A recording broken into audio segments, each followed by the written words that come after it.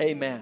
I'm thankful that the Holy Ghost is here. I told Brother Billy Phillips during praise and worship, I said, I feel like a bird dog in a high wind right now, feeling so many things in this house.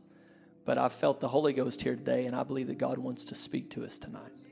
Amen. 2 Corinthians, the 10th chapter, beginning in verse 3. The Bible says, "For though we walk in the flesh, we do not war after the flesh. The weapons of our warfare are not carnal, but mighty through God to the pulling down of strongholds, casting down imaginations and every high thing that exalteth itself against the knowledge of God, and bring into captivity every thought to the obedience of Christ." I want to preach for just a few moments from this title, The Battlefield of the Mind. The Battlefield of the Mind. Let's pray that the Lord would have his way in the remainder of this service. Let's pray for our pastor, Brother Nathan, Sister Angela, as they travel, my mother, my father. Come on, let's pray right now. God, we thank you for the opportunity to be in your house. God, keep your hand on those that are traveling. Thank you for those that have made it into this place tonight. I pray that your spirit would move in this house. God, that you would flow in a mighty way. God, that you would touch somebody tonight, heal somebody tonight. Let there be power. Let there be refreshing. Let there be renewing. Oh God, we'll give you the praise. We'll give you the honor. We'll give you the glory. Come on, why don't you clap your hands and shout unto God with a voice of triumph.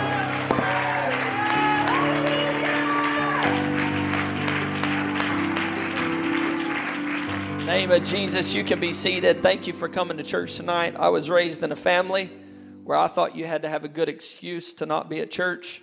And then I started pastoring and realized you didn't have to have a good excuse not to be at church. And so I understand that there are 1,000 other places you could be right now, and you made your way to the house of God, and I pray that you do receive that double portion tonight. Amen. We need to understand some things about the Bible before we go any further forward. In the book of Acts chapter 2, the question is posed. They say, "Men and brethren, what shall we do?" And this is after those that have crucified Jesus have been preached to. They've seen the Holy Ghost fall in the upper room, and they see the effects thereof on the apostles. And Peter stands with the 11. He preaches the message, and it's a message of conviction. And they ask the question, "Men and brethren, what shall we do?" And we know then Peter said unto them, "Repent, be baptized every one of you in the name of Jesus Christ for the remission of sins, and ye shall receive the gift of the Holy Ghost." Amen.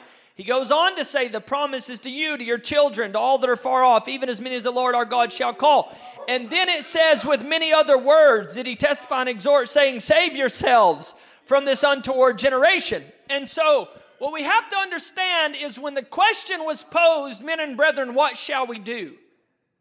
it was a long, drawn-out answer. There were many things that need to be said. But obviously, Peter understood, let's get to the most important things first. And so he said, "Repent, be baptized, every one of you, in the name of Jesus Christ for remission of sins. You shall receive the gift of the Holy Ghost." That's the most important part. And then he said, "Oh, and the promise is to you, to your children, to all that are far off." That's the second most important part. First, you need to understand what you have to do to get the promise. And then you need to understand that the promise is to you and the next generation, and to the Gentiles, and to the Samaritans. Amen. And then he continued preaching and said, "Save yourself from this untoward generation." Now, I don't know what all he preached in there. There's probably some holiness, some separation, and a lot of good stuff. But he dealt with the most important things first when they asked the question. Now, when the disciples in the Gospels would ask Jesus, they would say, "Teach us to pray as John taught his disciples." He would go on, "Our Father which art in heaven, hallowed be thy name. Thy kingdom come, thy will be done." We know the Lord's Prayer. And he addresses the things that are most important first: the worship, the praise, the magnification of God. He goes through the daily bread. He goes through forgiveness. He goes through temptation. He goes through all these things, but it's in order of importance. And then immediately following the prayer that he poses to the disciples, he goes right back into forgiveness, which tells me that forgiveness held a very important part of that prayer. And so he instantly starts to exhort once again, probably understanding that they wouldn't get any of the other stuff right if they didn't get forgiveness right. And so, well, glory, that'll preach on its own. And so you'll find over and over in the Bible where in essence, the subject is so broad, it can't be addressed in one scripture, which is why we don't cherry pick out of the Bible. We don't pick one scripture like, go ye therefore and teach all nations, baptizing them in the name of the Father and of the Son and the Holy Ghost, and say that's a mode of baptism when everywhere else in the Bible it's the name of Jesus. As a matter of fact, the other accounts of the Great Commission, it's understood it's the name of Jesus. And so the Bible says to go line upon line, precept upon precept, here a little and there a little, and that's how you form doctrine. And the reason that this is so important is because, as I just stated, there are principles in the Bible, and many, many of them that are so broad, they can't be addressed in one scripture. But oftentimes you'll find they're addressed in order of importance, and things that need to be taken care of first. Then it's like you deal with this and we'll deal with the next part later, And so we do first things first. We don't want to get the cart in front of the horse. And so it's important that you understand how to break down the Word of God. As a matter of fact, the Bible says rightly dividing the Word of truth. If it says to rightly divide the Word of truth, then obviously there's a wrong division of the Word of truth. Amen. And so we have to properly divide the Word of God. And so with that in mind, let's read the scripture. For though we walk in the flesh, we do not war after the flesh. For the weapons of our warfare are not carnal, but mighty through God to the pulling down of strongholds. Okay, that's a statement. We walk in the flesh, we don't war after the flesh. The weapons of our warfare, they are not carnal, they are not natural, they are not temporal, but they are mighty through God to the pulling down of strongholds. And then instantly the apostle writes, casting down vain imaginations and every high thing that exalteth itself against the knowledge of God, and taking into captivity every thought to the obedience of Christ. He talks about warfare. He talks about spiritual warfare. It's not natural. It's not carnal. We're not warring after the flesh. And these weapons, they are not carnal, but they are mighty. And then instantly he addresses the mind. Amen. He addresses imagination, knowledge, and thought, which are all processes of the human mind. Amen. And so we have to take from this scripture, if I can present it to you like this, warfare, the first battle in the war, in this spiritual warfare that we fight, the first battle is in our mind. Amen. And whether you win or lose in your own mind determines whether you win or lose in every aspect of your life beyond your mind. Amen. If you can't get it right between your ears, you ain't going to get it right in your day-to-day life. And so it's important. God, help me right now. In the name of Jesus. Amen. Casting down imaginations. Every high thing that exalteth itself against the knowledge of God. Now, the Greek word that's translated into imaginations here is probably best understood. It's reasonings.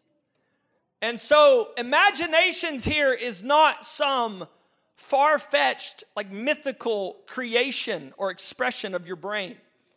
And I think this is important to understand because there's a lot of good, rational people that can probably exclude themselves from this admonition because they don't consider themselves to be vastly imaginatory. And so, I don't have some vivid imagination that gets lost and out there in space somewhere. And so the Apostle Paul was obviously not talking to me. This is actually the reasonings of the human brain. And every one of you reason. Amen. Every one of you reason. There's no exclusion here. It's casting down the sources of reason in your own brain and every high thing that exalteth itself against the knowledge of God. Now this knowledge here is what can be known, what is factually true. Amen. This is why I ask you, do you know that God is faithful? Even when times are going hard. Is God good even on a bad day? Do you know that God is good? And the reason we have to understand this is because the Apostle Paul is saying, cast down. Can I just put it in Arkansas terms right now? He said, cast down all the reasons all the reasons in your brain that are getting in the way of what you know God to be. Oh, in the name of Jesus. Amen. There are people under the sound of my voice right now, and by the help of the Holy Ghost, I'm coming for you tonight. Amen. In the Spirit, I'm coming to help you tonight. You got to understand that there are some things you know about God, but there are some situations that you get into in life, and the reasonings of the human brain start to get out of control a little bit, and they start to challenge or exalt themselves against what you know about God. And when you get to that place, you're having a battle in your mind. And if you don't win the battle of your mind, hell is just one step from carrying you out the door. And so it's important that you understand.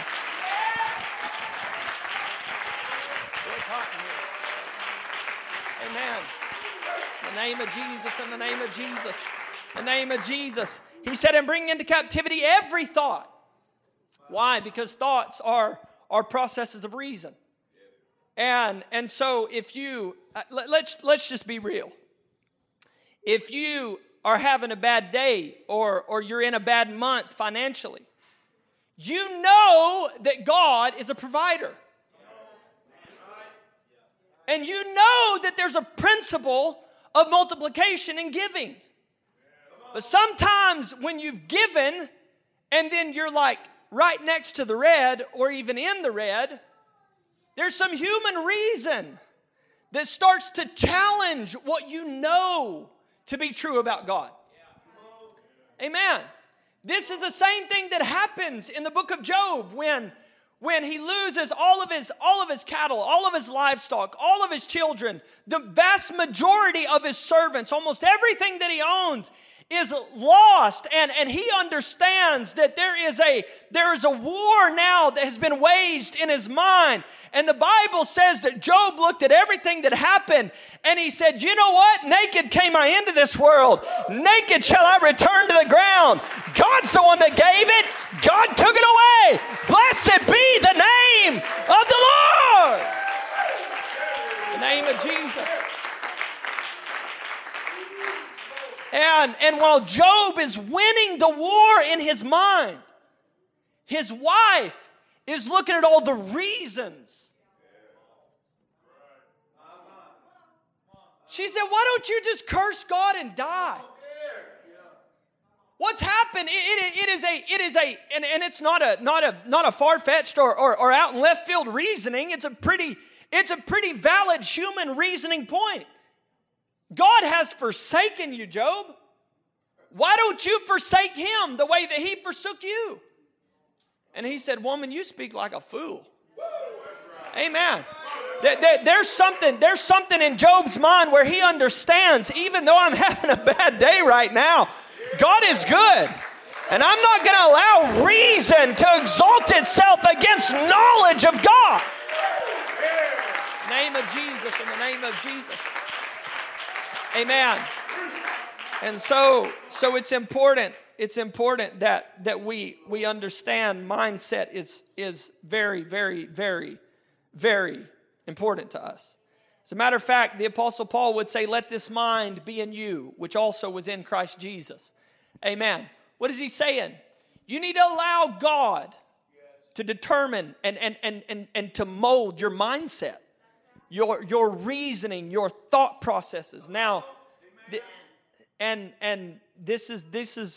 these are things that people they want to contend and fight and be contentious about when you start talking about how you think. You know, that's a cult. No, I'm telling you that hell is trying to exalt itself through your human reason that fell the day that sin was committed in the garden. Something happened in the mind of humanity. It was what was the initial sin? It was the pursuit of knowing more than God knew. It was the pursuit of human reason being above God's reasoning ability. And so we lost something in the garden, and hell has been exploiting that since that day and trying to get humanity. This is why people argue and they say things like, well, if God is so good, why is there disease, and why is there famine, and why are there all these things? It's human reason exalting itself against the knowledge of God. My response is, well, go back to when Jesus created it. Go back to the Garden of Eden. It was perfect. Amen. The sin and the despair in the world is due to human action, human disobedience. And so I don't think it's a valid question to say, well, if God is good, then why all this? Well, God created it real good, and then we messed it up. And so now we can't blame it on Him that we've messed it up. And so it's not, it doesn't make you gullible or not non-independent or something of that nature to allow God and the Word of God to change the way that you think. Amen. You got to understand that if you think in a certain way, and you allow your human reason and your human intellect and your human logic to exalt itself against the knowledge of God, you've lost the war in your mind. You've lost the battlefield of your mind. Amen. The Bible would say in Romans chapter 12, and be not conformed to this world, but be ye transformed by the renewing of your mind, that ye may prove what is that good and acceptable and perfect will of God. Amen. You have to have your mind right before you can even find the will of God for your life. And that's not just to find the perfect will of God for your life. You got to get your mind right before you can even find the good will of God for your life. Amen. And so we have to understand that getting a hold of this mind deal is so important. Amen. And this is why one of the most important aspects of spiritual warfare is simply controlling what goes on in your mind. Amen. Depression, anxiety, weariness, weakness, despair. Where does it start? Starts in the mind. It is a thought process that your emotions connect to, and it's just a deadly downward spiral. It happens in the mind. Amen. And so I've seen people, and we're going places tonight, I promise. I've seen people that they attempt to war in every way that they know. They try praise. Amen. Because praise is one of our weapons. Amen. He inhabits the praises of His people. He inhabits the praises of Israel. We know that praise is a weapon. Well, let me give you a scripture. The Bible says whatsoever things are true, whatsoever things are just, whatsoever things are honest, whatsoever things are pure, whatsoever things are lovely, whatsoever things are of a good report. If there be any virtue, and if there be any praise, think on these things. So where are we going? We're going right back to the root of the problem. You can't praise your way out of a problem that you can't control your mind. God, help me right now. In the name of Jesus, I'm telling you, I'm going to help somebody tonight in the Holy Ghost. God, help us, Lord. Help us, Lord. Amen. And I'm not negating the weapons. I'm not negating prayer. I'm not negating praise. I'm not negating fasting. All of these are so necessary, but you cannot do these enough trying to fight a problem that's actually a result of an issue in your mind. You have to identify a problem to get the solution to it. And so where we start is mind. Where we start is reasoning. I've watched two people walk through the exact same trial, and one kept their mind and one couldn't keep their mind. And I watched the one that'll get a hold of their brain and say, you know what, I'm having a bad day right now. I don't feel good right now. Money's not good right now. Family ain't good right now. But God's still good right now. God, help us tonight. Help us tonight. Amen. Amen. Amen. And I've watched people pull through the most traumatic things just by simply keeping their mind. And then I've watched people go through things that aren't even really that bad. Something gets into their brain. And God has failed them. And the church has failed them. And the pastor's failed them. Family has failed them. And you can't. What does the Bible say about them? Somebody's easily offended. They're harder to be won than an entire city. Amen. Did you know that offense starts in your brain? Amen.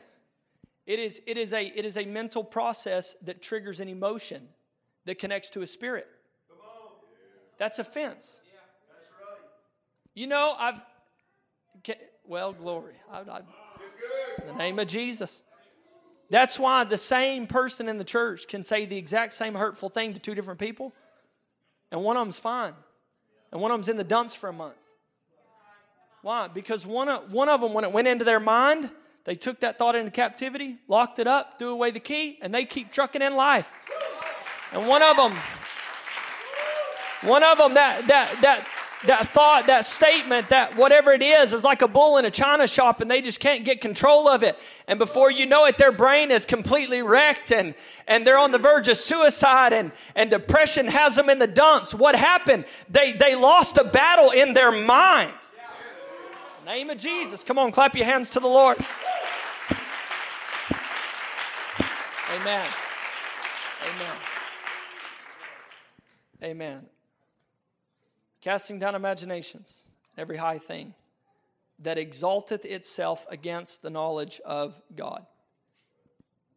These are reasonings, presuppositions that literally try to overwhelm or lift themselves up against what you know to be true about God.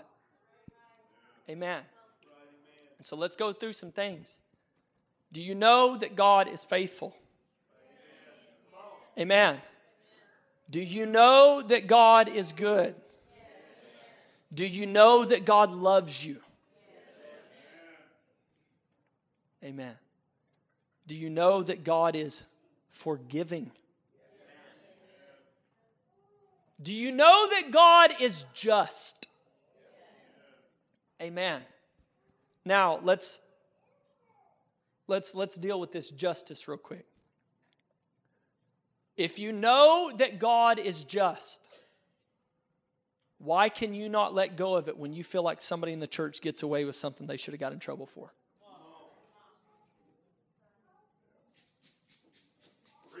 Why in your human reason do you feel like you have to be the bringer of vengeance when somebody has done something wrong? Well, pastor he just lets them get away with it. Do you know that God is just? Now let's go a little bit further. Do you know, this ain't about God, do you know that you're a sinner too? Amen. God help us. God help us.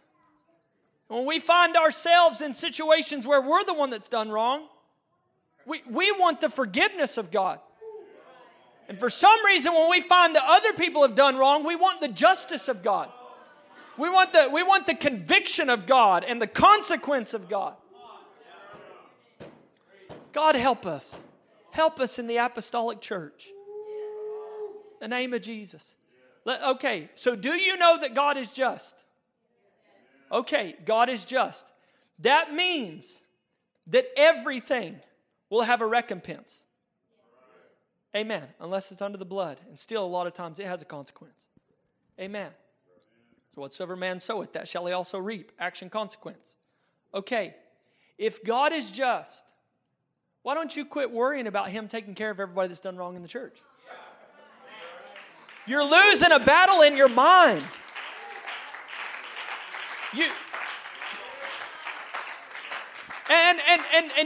What you don't even realize is that hell has pulled the wool over your eyes. And you think you're doing God some kind of service by making sure that they receive the consequence of their action. But you know that God is just, and so what's actually happening is that your human reasoning is exalting itself against your knowledge of what God is. If God is just, He's going to take care of it. So I don't have to. I'm going to help somebody tonight. In the name of Jesus. In the name of Jesus. Come on, I'm going to get a weight off your shoulder real quick. I feel some liberty in the Holy Ghost right now. You've been carrying around the weight, worrying if so-and-so was going to get what was coming to them. I'm here to tell you, you know God is just. You can let go of it. He'll take care of them. He'll take care of me. And I don't have to worry about it anymore.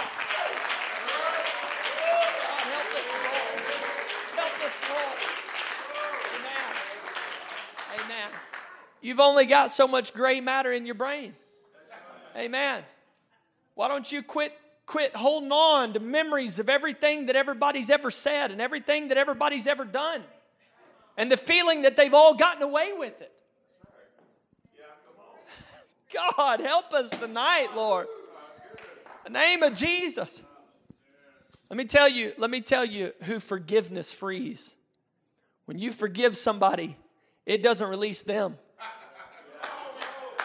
It releases you. In the name of Jesus.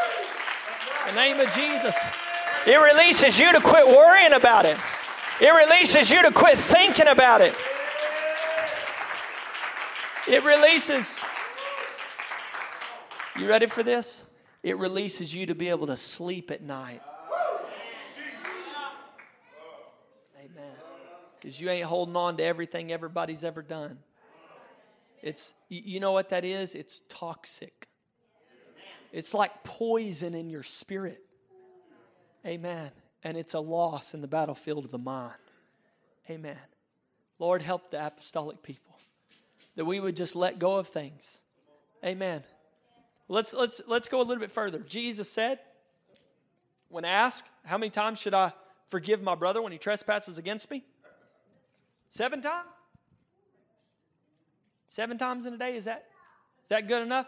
That's human reason trying to impose itself on the justice of God. I mean, because surely if they've done it 7 times, they don't deserve forgiveness after that.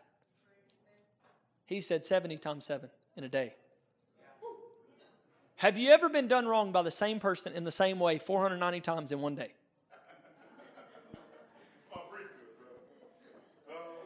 And if you haven't, then why are you still holding on to stuff? God, help us. God, help us. God, help us.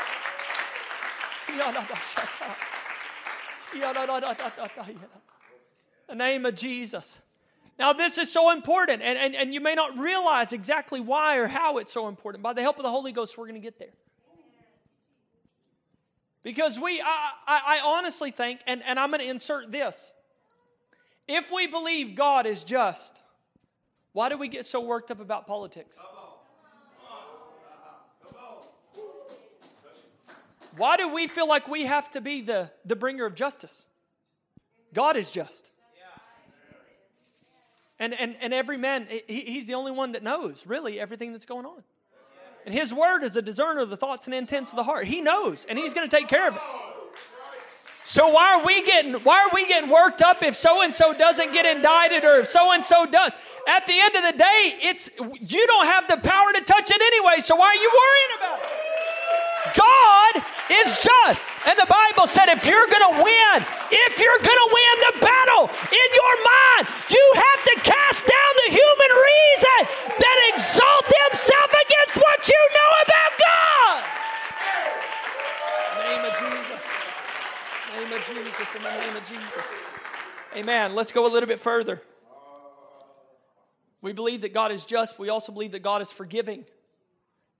So why are you worrying about it when you don't feel like somebody else got what they deserve? What if God chose to forgive them like He chose to forgive you? Over and over and over. I'm not knocking you. God has been good to me. Amen. God has forgiven me a bunch of times for a bunch of stuff. And so when somebody makes a mistake or trespasses against me, you know what I do? I just let it go. And what can you do about it anyway? Amen. God help us. God help us. Psalms chapter 73. Truly, God is good to Israel. Okay, the psalmist expresses a true statement that he knows about God. Truly, God is good to Israel, even to such as are of a clean heart. Okay, the psalmist knows this about God. I know God is good to Israel, especially those that have a clean heart. But as for me, everybody say, but as for me. My feet were almost gone. My steps had well nigh slipped. Why? For I was envious at the foolish, when I saw the prosperity of the wicked. For there are no bands in their death, but their strength is firm. They are not in trouble as other men, neither are they plagued like other men. Therefore pride compasseth them about as a chain. Violence covereth them as a garment. Their eyes stand out with fatness. They have more than the heart could wish. They are corrupt and speak wickedly concerning oppression. They speak loftily. They set their mouth against the heavens, and their tongue walketh through the earth. Therefore his people return hither, and waters of a full cup are wrung out to them. And they say, how doth God know? And is there knowledge in the Most High? Behold, these are the ungodly who prosper in the world.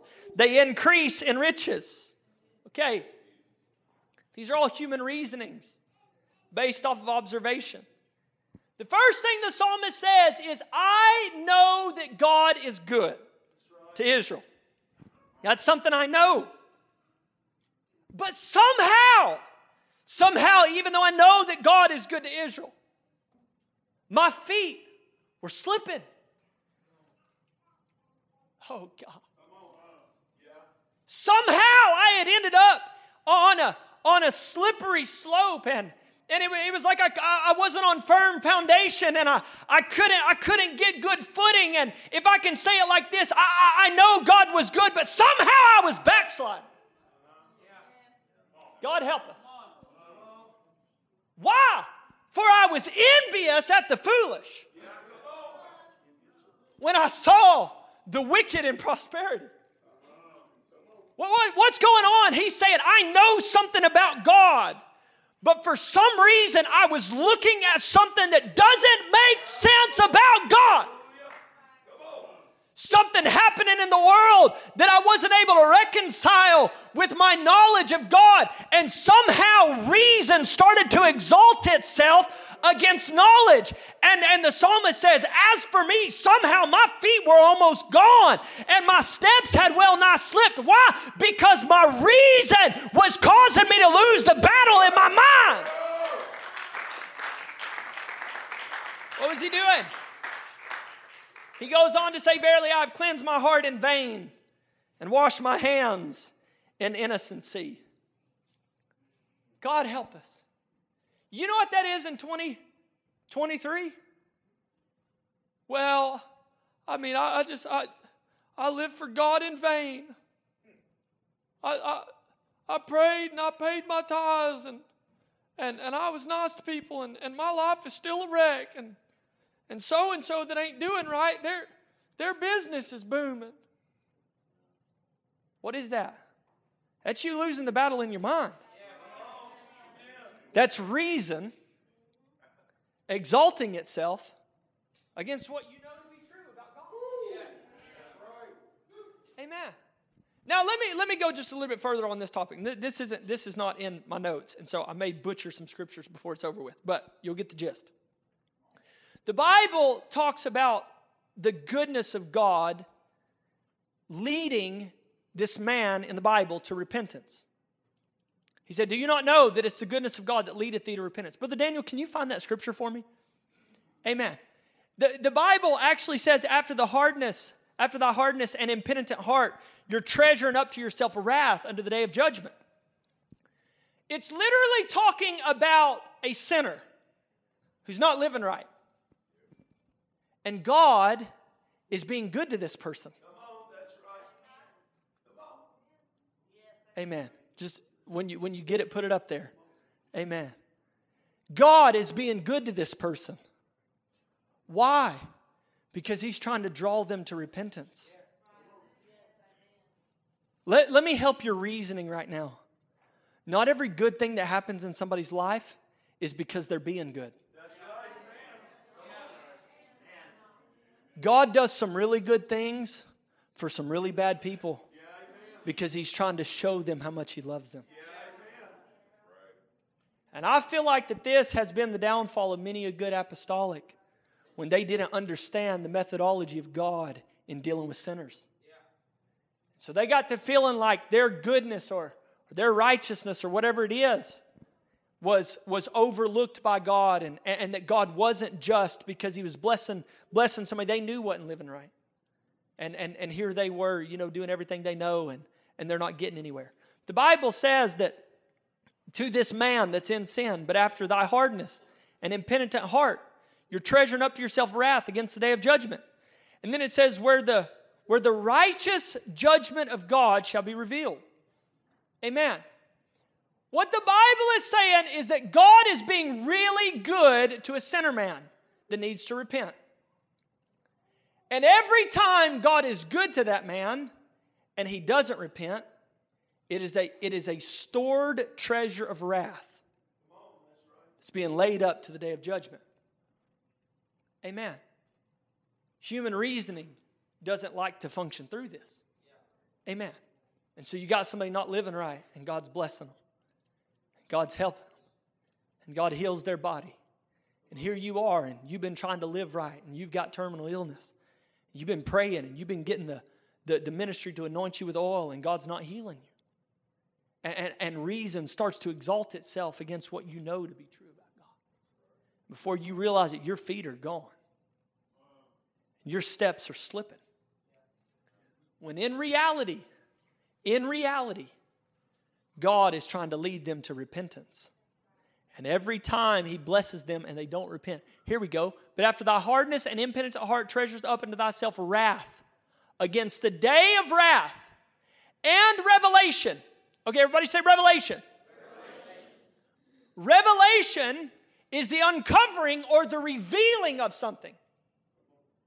He said, every time I blessed you and you didn't repent because you had a hard and unrepentant, impenitent heart, you are building a treasure of wrath against the day of wrath and the revealing of, get this, the righteous judgment of God.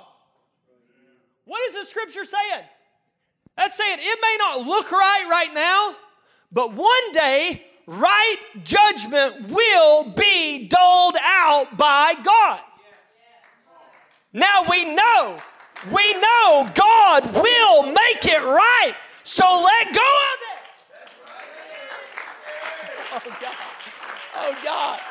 Oh God, help us right now. Help us right now. The psalmist literally in his human reason envelops this idea. He said, verily, surely I have cleansed my heart in vain. In other words, what he's saying is, I've been living right for absolutely no reason, and God is blessing all these sinners, and everything's going right in their life, and trials and troubles have just overtaken me. Well, let me give you a scripture tonight. The Bible says that the trial of your faith is more precious than gold. It's for purification. It's for refinement. I'm here to tell you something. God is going to make it right. In the name of Jesus, in the name of Jesus. And this is where, let's insert the scripture, that comparing themselves among themselves, they are unwise. Why? Because God's methods and actions in your life have nothing to do with His methods and actions in somebody else's life. You don't know their heart. You don't know their soul. You don't know their spirit. You don't know what God has to do to get a hold of them. Amen. And if he's blessing them and they ain't living right, it's still not your responsibility. He's going to make it right. It'll be revealed. You can let go of it. You don't have to worry about it. Let me tell you something the Lord revealed to me, and I preached this in my church some months ago on this scripture right here. Is that you can be in the worst trial of your life as an apostolic for refining. And the sinner can be living on natural streets of gold in earth. Seems like their life is so good and your life is so bad. But if you don't let it mess up your mind and that trumpet blows, you'll go from the furnace to streets of gold, and they'll go from streets of gold to the furnace. Why? Because God is just, and we know that. Amen. So let's get this out of our minds. Amen. Verily, I've cleansed my heart in vain and washed my hands in innocency. For all the day long have I been plagued and chastened every morning. He said, I've been living right and I've got nothing but plagues and whippings. Has anybody ever felt like that? Anybody? Anybody? When you just, Lord, I'm doing right. And it's a whipping every single morning when I get up. And it's plagues every day when I go to work. Amen. In the name of Jesus. In the name of Jesus. He said, if I say I will speak thus, behold, I should offend against the generation of my children. Okay, here we go. It doesn't matter what I say, somebody gets mad at me. That's what the psalmist just said. Amen. I should offend against the generation of thy children. When I thought to know this. Everybody say, when I thought to know this. When I thought to know this, it was too painful for me. This is one of the most, I believe, raw human expressions in the Psalms. He said, I've been doing my best to live right with everything that's inside of me. I have washed my hands in innocency. I have cleansed my heart. I have tried everything I know. And it seems like every day when I get up, it's just plagues and chastenings every single morning. And I get to looking at the foolish. And it seems like their life is going good. I get to looking at the wicked. And it seems like they have prosperity. They don't experience the same bands that I experience. And a full cup is wrung out to them. And it seems like everybody just flocks to them. And it just, can I say it like we feel it? It just hurts. Amen. It just hurts. When I thought to know this, it was too painful for me. And herein lies what I really, really feel to preach to this church for the next few minutes. And then we're going to pray. And I believe that God is going to change some things for people tonight. Amen. When I thought to know this, it was too painful for me. There are things in your life, people in this room right now, and the more you think about your life, the worse it hurts. The more you think about your world as compared to other people's world, and the more you think about your consecration as compared to other people's consecration, your blessing as compared to their blessing, the more you think, try to reason through it, the worse it hurts. To the extent that it literally becomes too painful for you. You cannot process through these lines of thought and reasoning because it just hurts too bad. Amen. God help us right now. It just hurts too bad. People experience this over and over and over in the apostolic church, in the world at large, in society. But in the church, this is the point, and this is where we're going to focus in. This is the point people get to.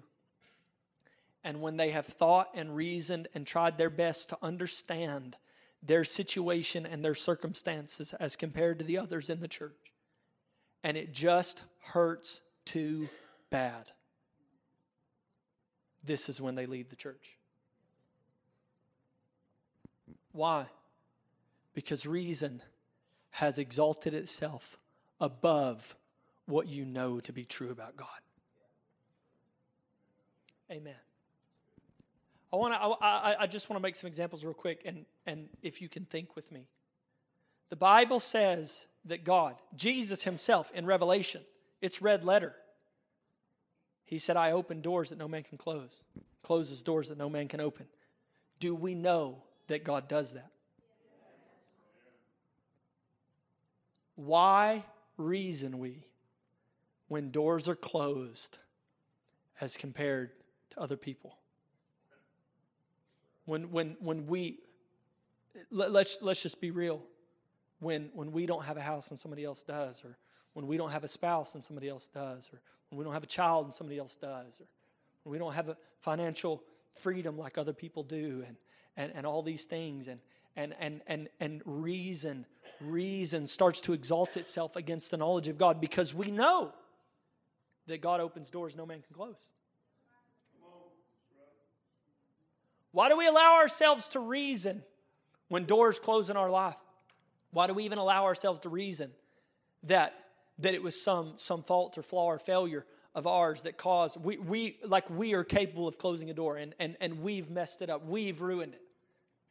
Now, that's not to say that we don't take responsibility for action. We do.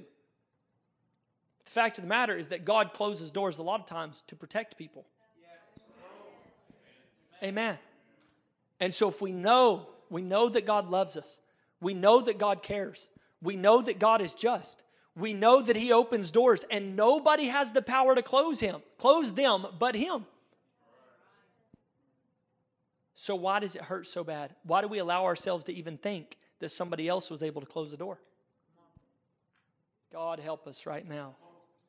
God help us right now. And in human reason, we blame other people in the church. Well, so-and-so, because so-and-so did this, or so-and-so did that, or, so-and-so took this job from me, or so-and-so took this position from me, and so-and-so took this ministry from me. No, God opens doors that no man can close. God help us.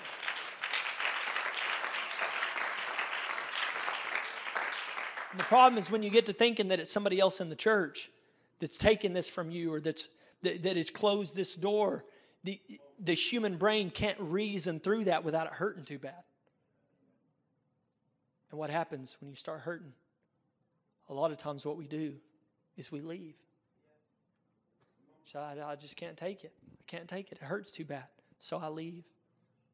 There are people, I'm telling you, I felt it in prayer today. I'm not here to embarrass anybody by any stretch of the imagination. There are people, you're in this position right now. And you get to thinking, and your brain gets to going. And it gets to going 1,000 miles an hour when you turn off those lights and you lay down in bed, and it's just you alone with your thoughts, and hell is inserting these things into your mind, and human reason is trying to fathom what's going on in your world and trying to function through all these things, and imagination and reason starts exalting itself against the knowledge of God, and before you know it, you have no footing to stand on. It's like you're in a mud pit or you're in quicksand, and your feet are sliding, and you just, there's nothing stable or consistent about your life anymore, and the more you think about it, the worse it hurts, and you're on the verge of leaving. You're on the verge of leaving tonight. What did the psalmist do? He said, when I thought to know these things, it was too painful for me until I went to the sanctuary.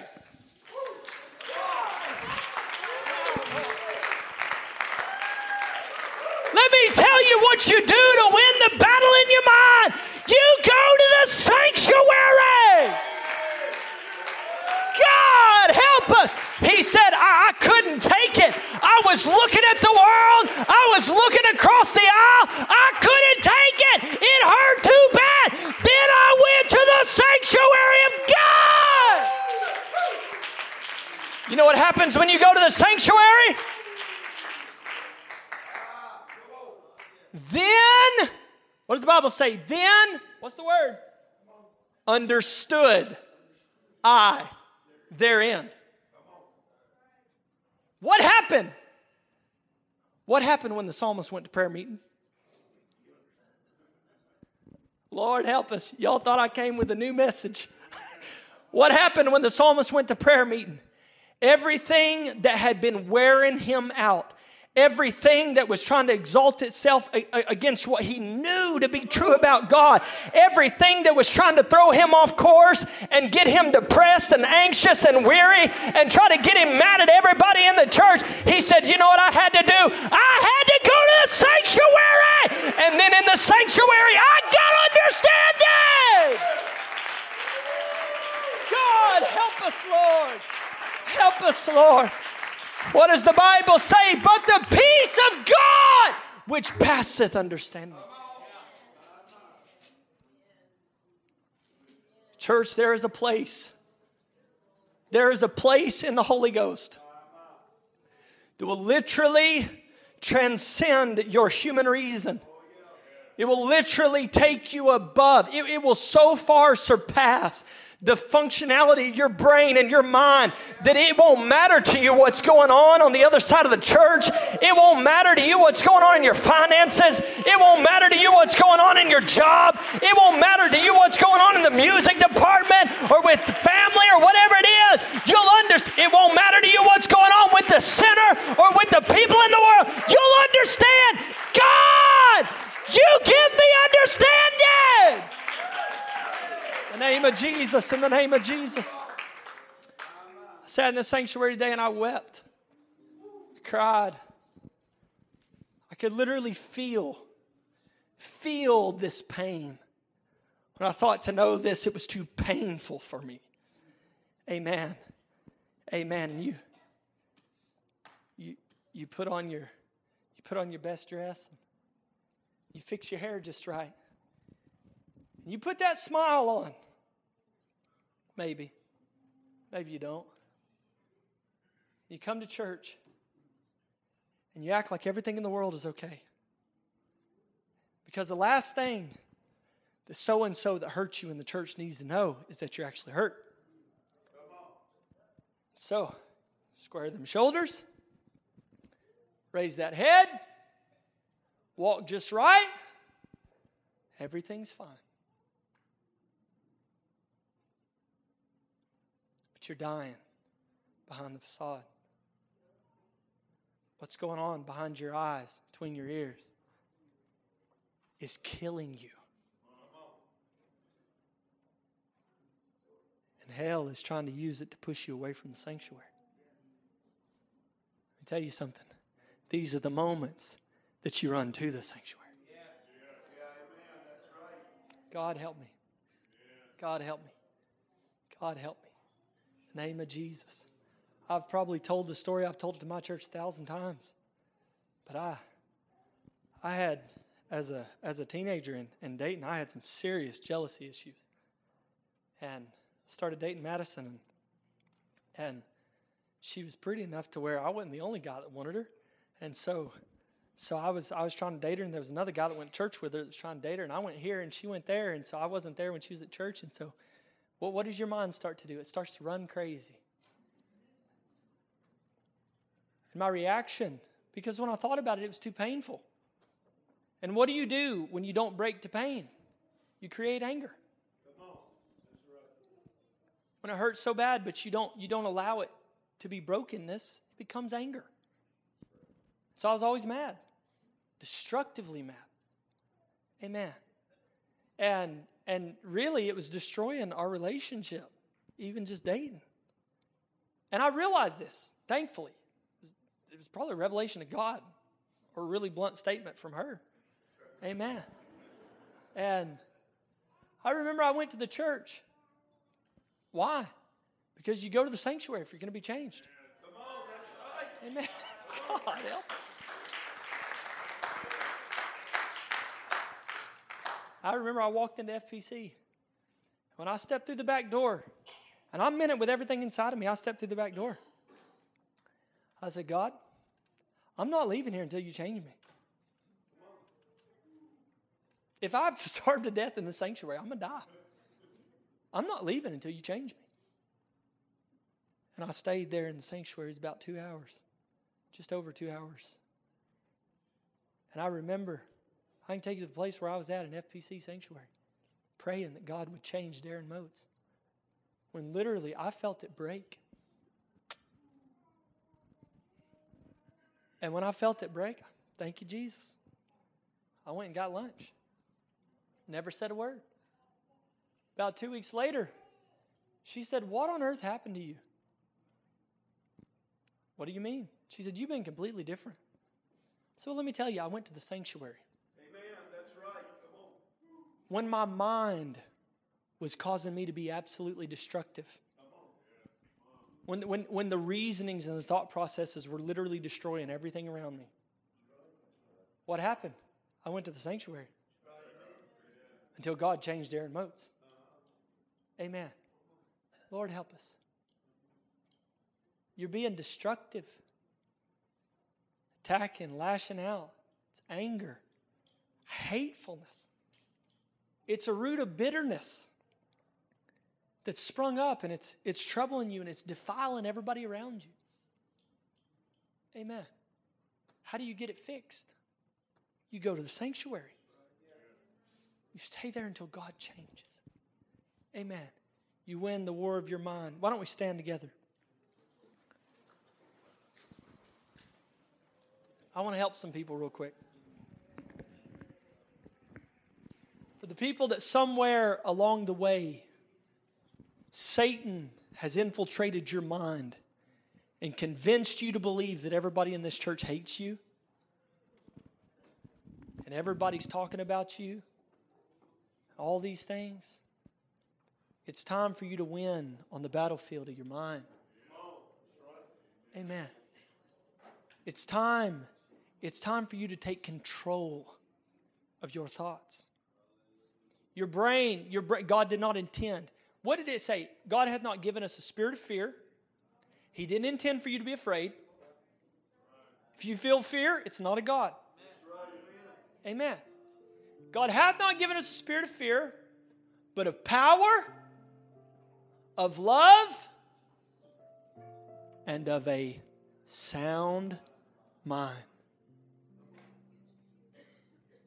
Now I want to ask you a question. You don't have to raise your hand. I ain't trying to embarrass you. How many people here could really say right now that you have a godly sound mind? Or has life and circumstance and situations stolen that soundness from you? Can you truly testify tonight that I have peace that is beyond understanding, beyond comprehension? I'll tell you, there's been times in my life where I know that I had it because there's been people around me that are like, "Are you not about to lose your mind?" Over what? I've been praying. Amen. Church, there's a battle going on right now. It's for your mind. It's for you to have control of these things. God didn't intend for you to be, can I say spiritually, like schizophrenic?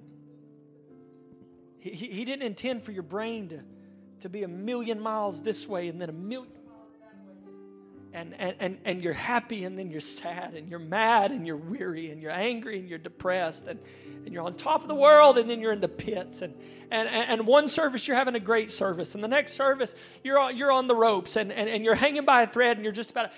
God didn't intend for your life to be like that. But you got to win on the battlefield of your mind. Amen.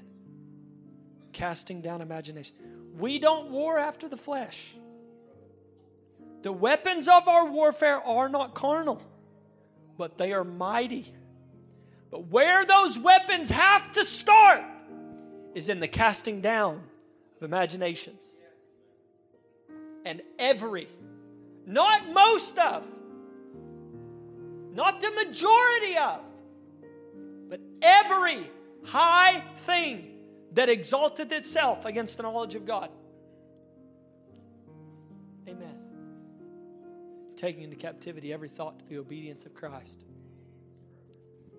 There are people here tonight, when you really get to thinking And there's something else that happens. Can I just say what I feel? There are people that you are addicted to social media because it is an escape from reality for you. There's people here addicted to other things too. That's an escape from reality. Amen. Why? Because when you think about your reality, it hurts too bad. And so you plug all those holes with all these things of the world, and the last place you go is the sanctuary, and then you've got so many things going on in your life, you sure don't have time to pray. Got to answer all your Facebook messages.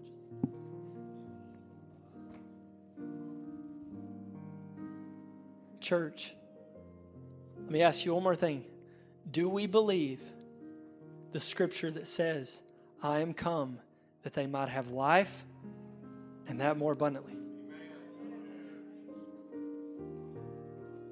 So if we know that that's God's intention for us,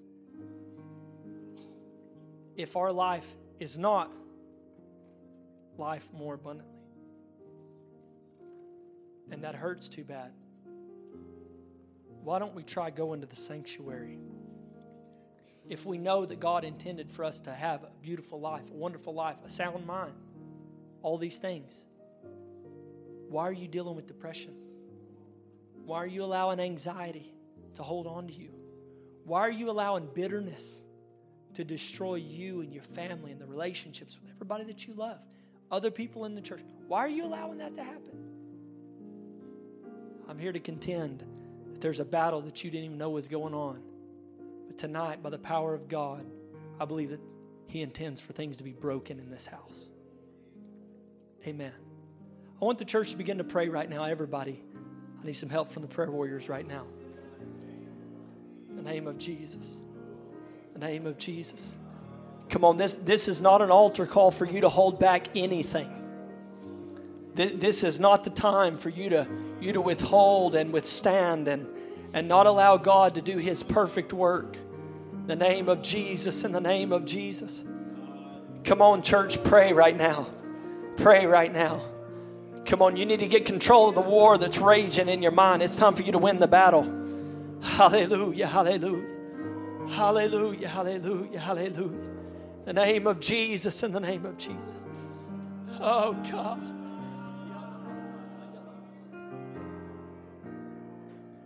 Oh, in the name of Jesus. Come on, don't withhold anything. Don't withhold anything tonight. Hallelujah.